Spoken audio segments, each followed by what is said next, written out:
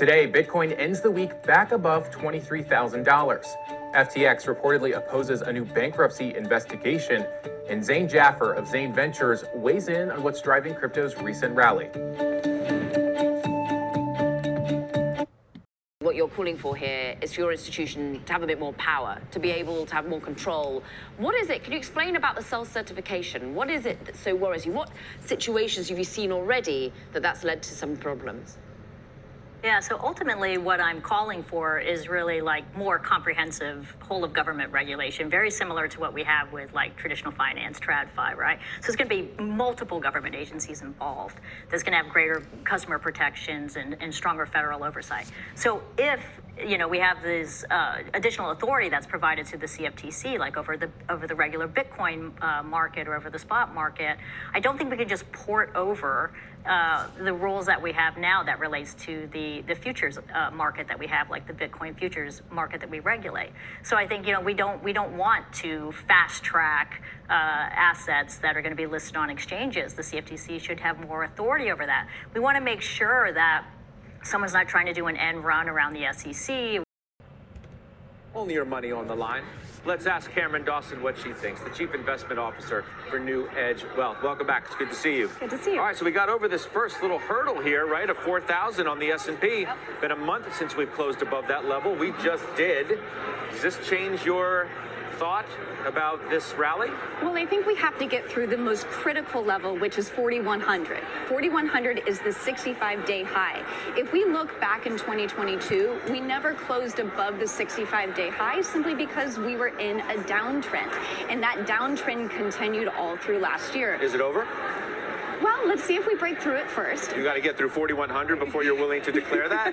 Well, look, I think the technicals can get us so far. You're a tough grader. But the technicals can get us so far. Positioning can get us so far. We know that we started with really light positioning, but then we have to turn to fundamentals. And fundamentals, we would need to see a change in fundamentals to really think that this rally can continue. Maybe we are on the cusp of doing that if you consider, Fed tightening, right? They're certainly near the end.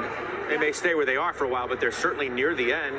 Economy looks pretty good. I mean, I know the indicators suggest that it's weakening, which of course it's weakening from a pretty strong level. Yeah, let's start with Fed tightening, because a pause is not the same as a pivot to all-out stimulus. So to get you that 15-20% upside in the market, you'd have to go back to trading at pandemic-era level multiples, meaning 20, 21 times. Back then, money supply was growing 20%.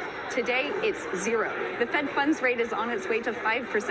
Today, or back in pandemic time, it was 0%. And so I think that when we think about the potential upside, we have to realize it's unlikely we can go back to those bubble multiples without that kind of support from the Fed. So we need a rate cut.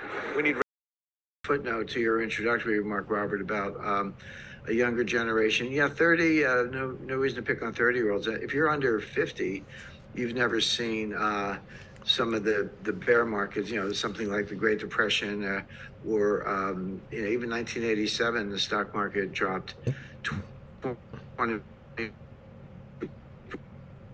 1987. It wasn't 22% in a week or a month or a year. It was one day. So if you're younger than a certain age, and it's way over 30, you've never seen anything like that. I've seen some of it, and I also read quite a bit of economic history. I wasn't around for the Great Depression. You have to be 100 years old to say you lived through that one, but I'm pretty familiar with it as well. But the one footnote I would drop is that you said people haven't seen these kind of market crashes. Well, not the Great Depression, that's for sure. But they have seen market crashes, but they've also seen it come back every single time. And that's what's different. So yeah, we got through 1998, we got through the dot-com crash, we got through 2008, we got through 2020 and COVID. There's Say I'ma start off so slow, yeah, I said so slowly. Love me, I'm DC just like go, go, go. Said go, go, yeah, I said go, go.